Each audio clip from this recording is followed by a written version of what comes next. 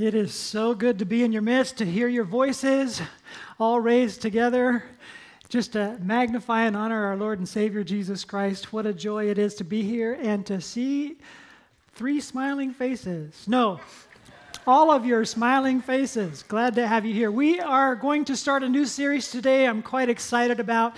This series is going to be entitled Supernatural. And so in this series, part of our goal here is to help each of us move from wherever we are to where God wants us to be. And part of that is to understand a worldview that is different than the worldview that the majority of the world holds. It's the worldview of Jesus as to the realities of these supernatural realms and the realities of miracles, etc. And so there's going to be a 4-part series, and on the screen, these are the 4 parts. Today is supernatural deliverance. Part 2 is supernatural healing. Part 3, supernatural protection. And Part 4, supernatural provision.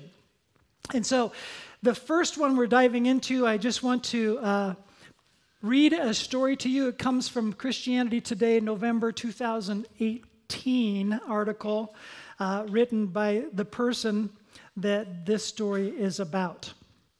Heath Adamson shares the story of his deliverance from the occult and addiction in an article in the Christianity Today magazine, November 2018. Even as a child, the spiritual world was real to him because of his involvement with the occult. Heath remembers watching a chair slide across the floor and a candle floating off the coffee table. His experiences with the supernatural led him on an all-consuming quest for answers. Then in 8th grade, a female classmate sensed in her heart that God was whispering Heath's name. The whisper said something to the effect of, "Pray for that young man. You are going to marry him one day." Now that's weird.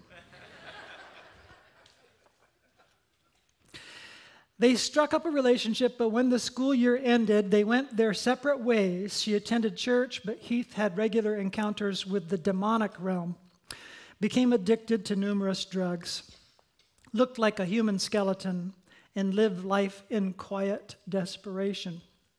Heath then writes, "In my junior year of high school, I asked my physics partner about religion, and he invited me to church. I actually went, and one Sunday night, I lay in my bedroom thinking about who God was and what the truth could be. I felt like God himself had come into my room. I remember saying out loud, 'Jesus, you are who you say you are.' Deep inside, I believed he loved me the way I was. God's presence was so real that I could almost feel him breathing in my face. I told my physics partner I would go back to church with him on Wednesday night. I said, 'Remember when the pastor asked if people wanted to ask Jesus to forgive them? Well, I think I need to do that.' At the end of the service, a volunteer pastor said a prayer and shared the gospel. I was the only one who responded. That night when I embraced the grace of Jesus, my body was supernaturally and instantaneously healed. My substance addictions vanished. The very next day, I discovered something incredible in the mailbox. Inside was a handwritten letter from the girl who dared to listen in 8th grade when God touched her heart. It just happened to land in the mailbox the day after I met God. After I married that amazing girl," well, there's a story there somewhere, "I found her prayer journals. That's when I discovered how God used the prayers of her and others, often whispered when no one was watching, to help soften my hardened heart. Looking back at my salvation, I am the product of a girl who dared to believe when God whispered, an invitation to church, and the power of prayer. And most of all, the Savior who stepped into my darkness and instead of turning away in horror, showed me who he was and who I was created to be." Welcome to part 1, supernatural deliverance. So the outline today looks a little different. Some of you are going to be really mad because there's no blanks. And you don't know which blanks to fill in. I'm just alerting you, there's blanks between the questions. Large blanks there. It's going to be Q&A, questions and answers, and there'll be more questions even that are on your outline. So get ready if you want to hang on to by writing stuff down. A pretty big message that I'm having a hard time paring down to our size today. First question is this: why is the world so messed up? Why is life so hard? I just want to let you know that Jesus, the apostles, and the entire Bible are clear on this, that we are in a spiritual battle. And just to tease that out a little bit, we're going to jump into a very familiar verse to some of us. It's Paul's verse about spiritual warfare out of Ephesians 6, verse 12, where he writes, "For our struggle is not against flesh and blood, but against the rulers, against the authorities, against the powers of this dark world, and against the spiritual forces of evil in the heavenly realms." Now, isn't that a strange mixture of words packed together? The spiritual forces of evil in the heavenly realms. So the battle is in the heavenly realms. That means it's not like we tend to think far away, like heaven beyond the universe, because we're going to discover the enemy was hurled from that heaven to earth. So the heavenly realms we're talking about is not there, but here in the unseen realms, the dimensions that we are now blind to since the fall of humanity. And the spiritual forces of evil are continuing to battle in these realms that are here, not far away.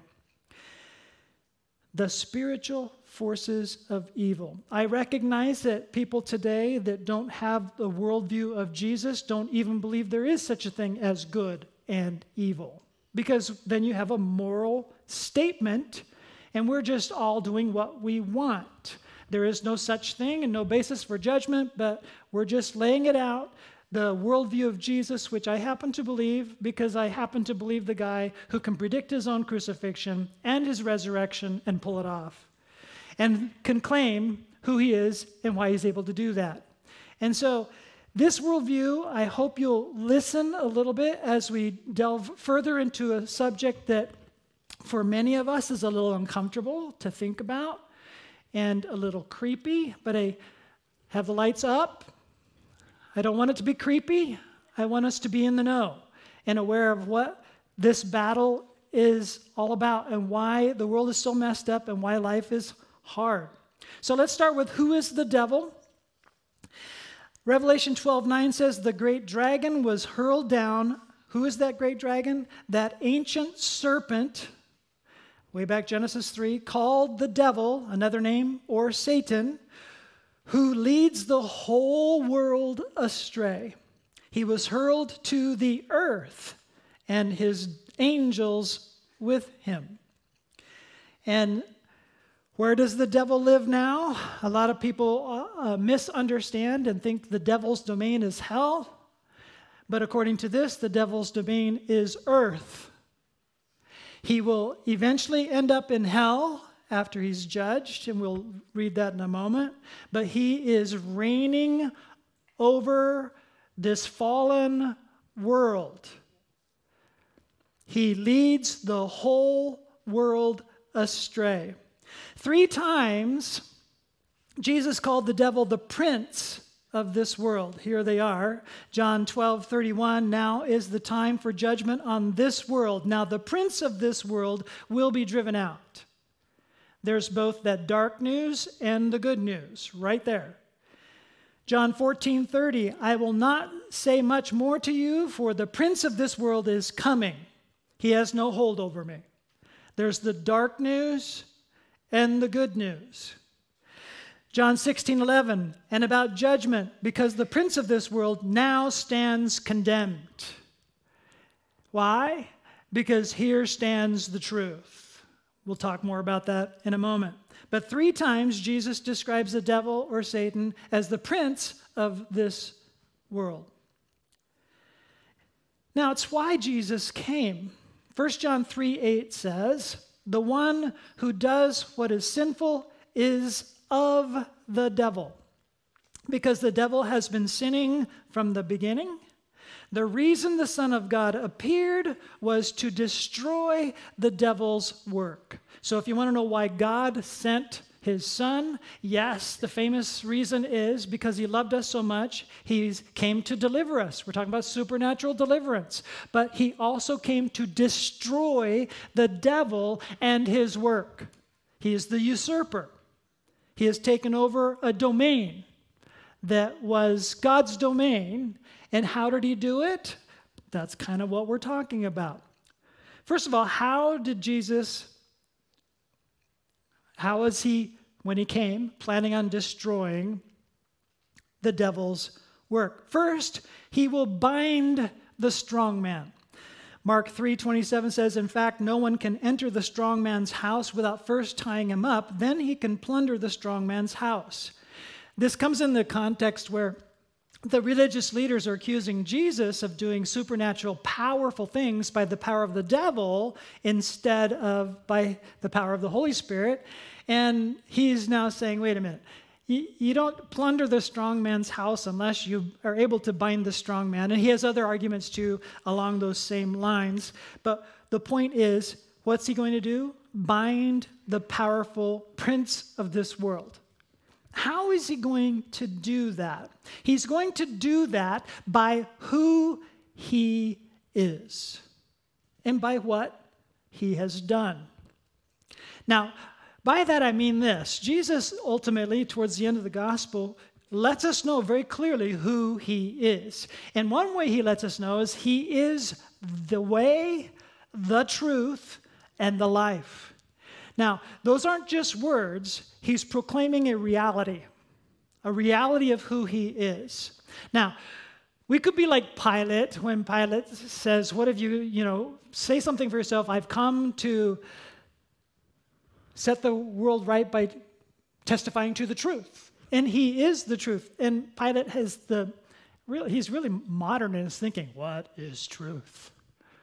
What is truth? Well, Jesus is the truth, standing right in front of him.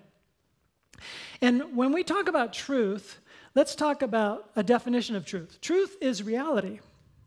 And you can test reality not just by the revelation of God, which is helpful to us to understand what truth is and differentiate between truth and error, but you can test reality by reality.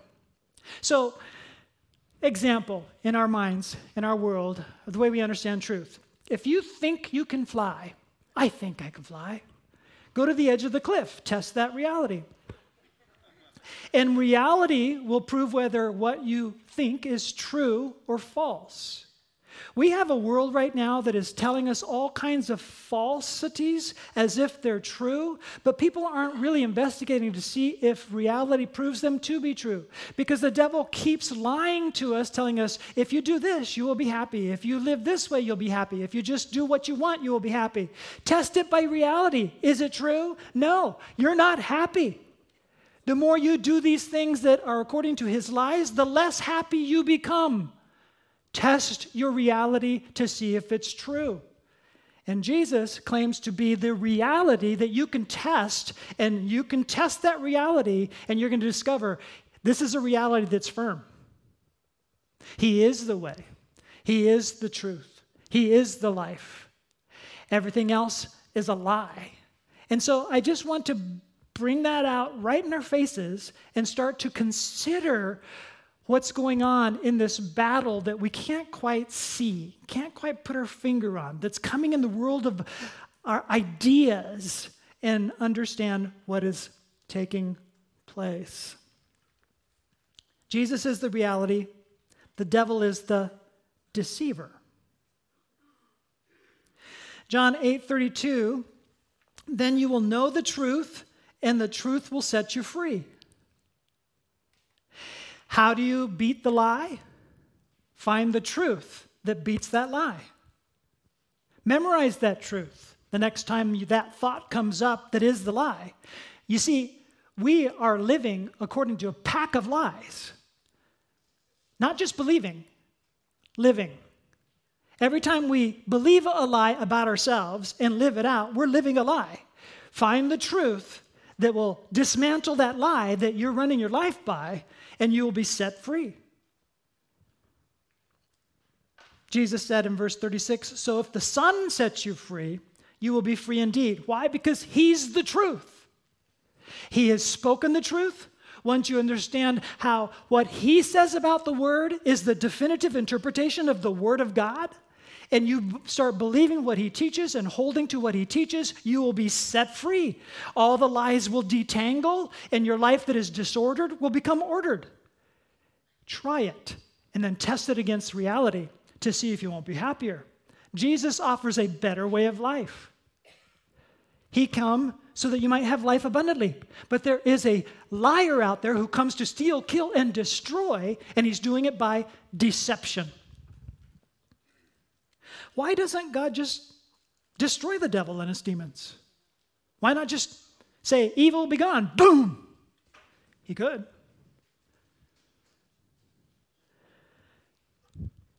Don't worry, he will.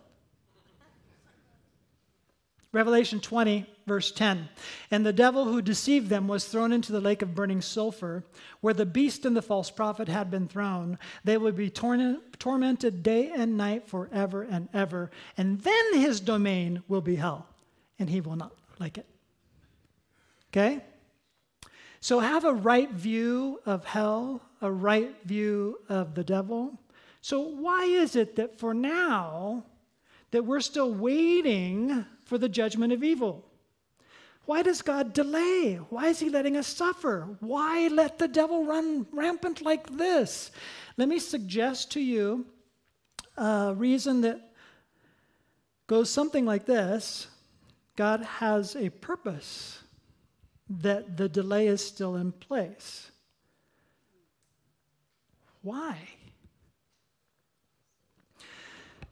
Here's where logic will take it. If you understand that God wants you to choose to love him, then there has to be an alternative to choose to love him. If God wants you to choose his way of life as the better way of life, there has to be an alternative to the better way of life. Otherwise, there is no choice, and he wants you to choose him for who he is and what he's done, to trust him for what he says, to test him in his reality, and love him for it. And so if there is no devil, there is no choice. Think about that. It's where logic takes it. So am I saying that God created the devil? No. God created Lucifer, the highest ranking angel, who was good. Now, just listen to what I just said there. The devil is not the equal and opposite power, like yin and yang, of God. Positive, negative. No. He's a created being with a beginning and an end, as we have seen it. God is the I am, as in our last series about the I am, forever. No beginning, no end. But the devil, in his rebellion to God himself, became according to Jesus, the father of lies. He believed his own lie first, that he could be like God, in a way that is not the way he's designed. And then he lied to the first pair of people that we could be like God in a way that we were not designed to be like God. So we fell into the same lie that the devil bought, that he could be God, and choose his own definition of good, his own definition of happy, his own definition of what is out of bounds and inbounds. And it's okay, and it's good and better. You buy that lie, you've bought the lie of the devil. Now, when you start thinking in these terms, there's a surprise that takes place because we think in terms of there's so many different options. But there's only two options. There's only two kingdoms. We don't look at ourselves this way because we buy this lie. I'm a neutral agent. I have a choice. I can look at evil, I can look at good, and I can choose between them. There is no such space since Adam and Eve. Adam and Eve were neutral, and they chose evil instead of God, and they were joined in Satan's domain where he was hurled in his rebellion with a third of the angels, some scholars say. I've been doing that a lot lately. And they're in this super organized global empire of evil ever since Adam and Eve. There's only two kingdoms: the domain of darkness and the kingdom of light, the kingdom of God, the king where Jesus Christ reigns as King of Kings. And yet that kingdom wasn't fully present until the king arrived to pierce the darkness and establish a beachhead on a rebel planet where everybody is fallen and in the domain of darkness and sinners. And the way that the king established his kingdom is by presenting the reality and executing a reality that's supernatural, that he could release us by who he is and what he's done through the death, his life, his teachings, his crucifixion, which is sacrificial, and his resurrection, which is God's stamp of approval, but also the epicenter of his kingdom and life and power, resurrection power through his Holy Spirit. Boom! Exploding outward into the lives of his followers to now take over this world with the kingdom of truth and life and to teach the way, which is reality. Boy, I just gave you the whole ball of wax. I don't even know where I'm going to do next. So I want to talk about that a little bit. The devil's, what's his main strategy? Deception and lies, that's his main strategy. It's the only alternative to truth, logically. So what is truth? Truth is reality. What's the devil's strategy? To convince people his way is better than God's way. He has to lie to do this. Jesus calls him the father of lies, John 8. As the first liar, he's the ultimate source of all lies. So every counterfeit religion that doesn't point to the reality of Jesus Christ is part of the darkness of domain. Did I just say that out loud? I did. There's only two domains. The kingdom of the true king, who says the only way to the Father is through me. Or there's the kingdom that is through all of the lies that come from the one who masquerades as an angel of light when he speaks his lies. That's in 2 Corinthians 14. Okay, where he masquerades as an angel of light. I'm going to show you on a screen from John Mark Comer's book how he works. So on the screen is this diagram. He presents deceptive ideas, that's the realm of the devil, it's coming from him, that play to our now disordered desires as human beings since Adam and Eve. Every single one of us is born with disordered desires imprinted into us because of Adam and Eve's choice against God in an alliance with the devil in the darkness of domain. So each one of us are born into the darkness, into the domain of darkness. I'll get it right. That play to our disordered desires. So how are you tempted? You're tempted from lies. It could come directly as a thought. It could come through your own disordered desires, but it can also come through the world.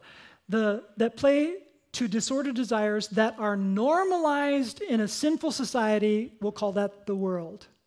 So there's different lies for different parts of the world.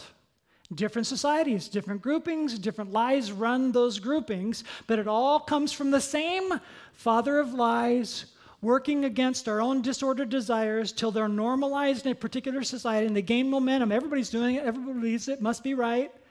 And now we're feeling the pressures living in a world that is dominated by the father of lies. But we are in agreement with them through our own disordered desires unless we have been set free by the true King, who is the way, the truth, and the life. And by the truth, you will be set free. Jesus told his followers that if you hold to my teaching, you are really my disciples. And when you hold to my teaching, you will know the truth, and the truth will set you free. John 8:31 through 32. What's Jesus' mission? He taught his disciples to pray and live this truth. Your kingdom come, your will be done on earth as it is in heaven. Let me say that again. He taught us to pray and live for this truth. Your kingdom come, your will be done on earth as it is in heaven. Okay?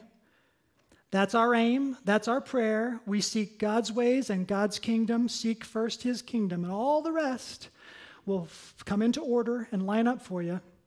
What's the devil's mission? I just told you Jesus' mission. The devil's mission is he teaches, if you can call it teaching, he teaches the opposite.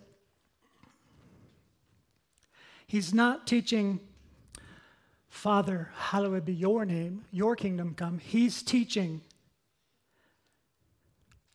my kingdom come.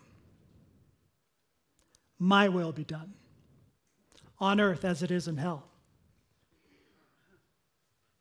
Hell is the result of the disordered lives that are distant from God and receive the chaos of all of the darkness that we will generate in our own existence here on earth, hell on earth, until in agreement with hell on earth, we go to the ultimate destination of darkness, cast adrift from God, the only true reality of light in his kingdom. So the only way he can pull this off is to lie that my way is better than God's way. My way will make me happy. What God says will not make me happy. Test the reality. Begin to trust Jesus for what he taught. Look at his words. He says it plainly. If you hold to my teaching, you'll be set free. You'll be able to step away. You'll be delivered. I'm the truth. I have the power to release you from that darkness and that domain and take you into the kingdom of light, glory, beauty, and you'll never regret it.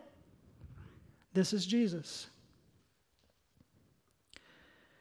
He's got an organized kingdom all over the globe, powers behind the scenes, powers behind the governments, powers behind rulers, but be very, very careful, because Paul says it clearly, our struggle isn't against people.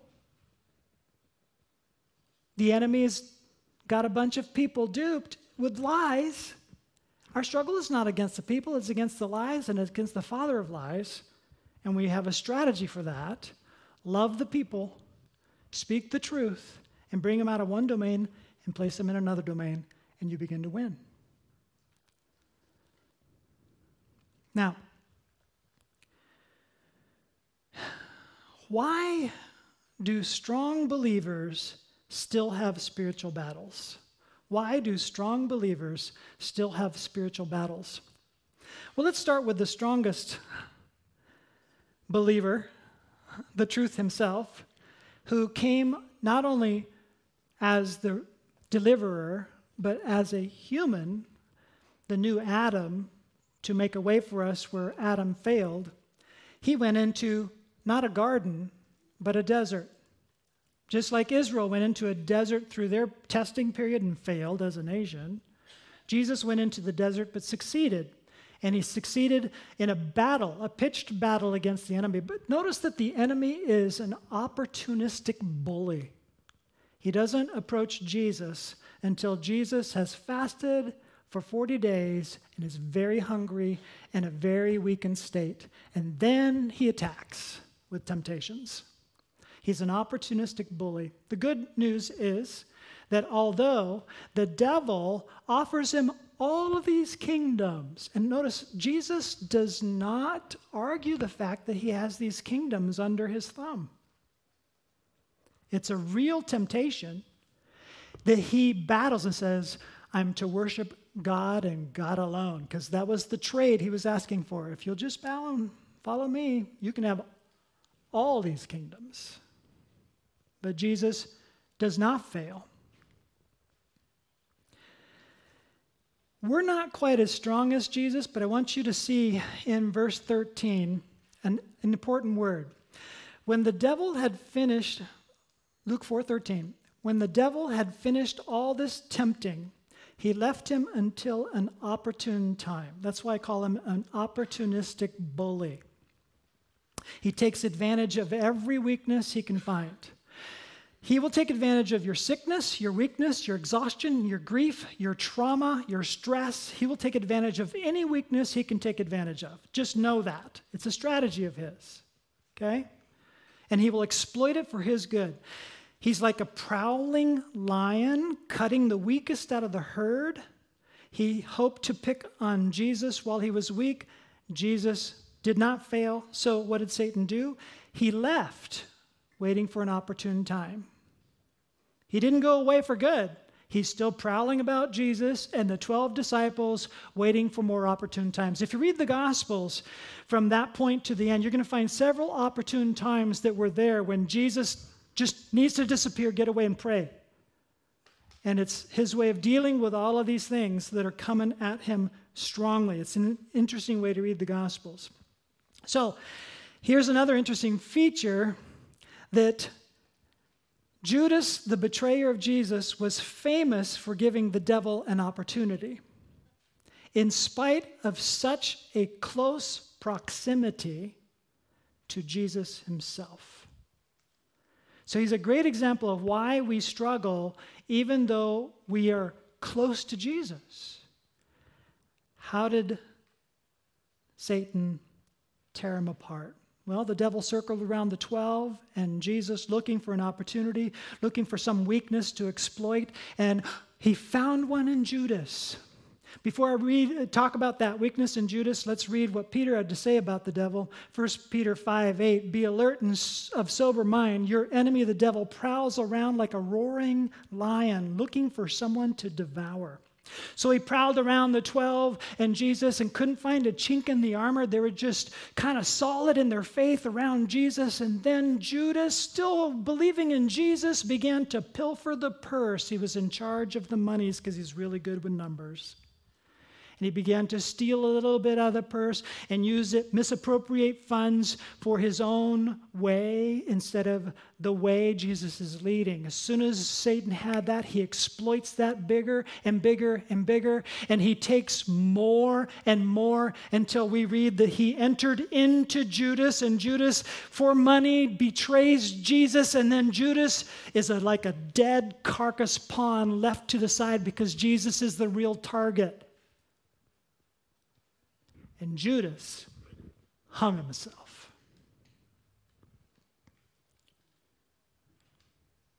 Creepy, right? There's two dangers to avoid when we talk about Satan and demons and demon possession, which I believe is real today. Creepy things to avoid.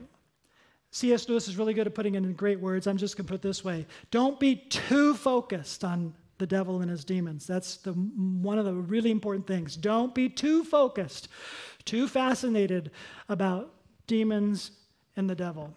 The second really important thing is don't be too ignorant or ignore. So don't be over-focused, don't be under-focused. Okay? Those are two very dangerous places to be where you're unaware that we're in this battle. Set your focus on God and good news, not the devil, and not the war, not the death, not the distraction, not the stuff that's in front of you. Every day lately, and this has been very real, just be vulnerable with you, every day I'm just simply trying to choose to win today. We don't really have the past. We have today. Hey, we don't really have the future. We have right now. And every day is an opportunity to win the day. What are you going to focus on? Are you going to focus on the darkness, the disaster, the creepy fears, how horrible things are going? Hey, listen, you can walk with God really, really closely in this world, and there will always be darkness to focus on or light to focus on. What will you focus on?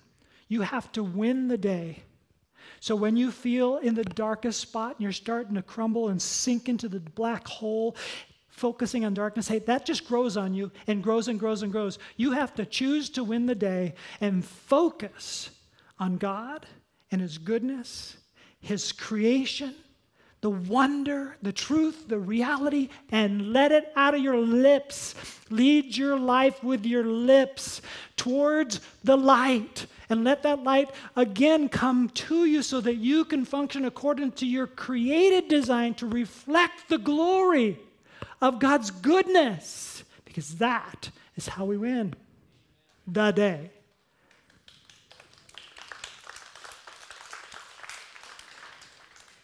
Question, are you struggling? James 4:7 said, submit yourselves then to God. Resist the devil, and he will flee from you. I love that. It doesn't say he'll slowly back away and look for an opportune time. He's such a liar. He'll get in your face, roar like a roaring lion. Submit yourself to God.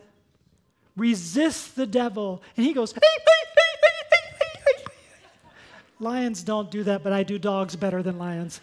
And he, with his tail between his legs, he flees. Why?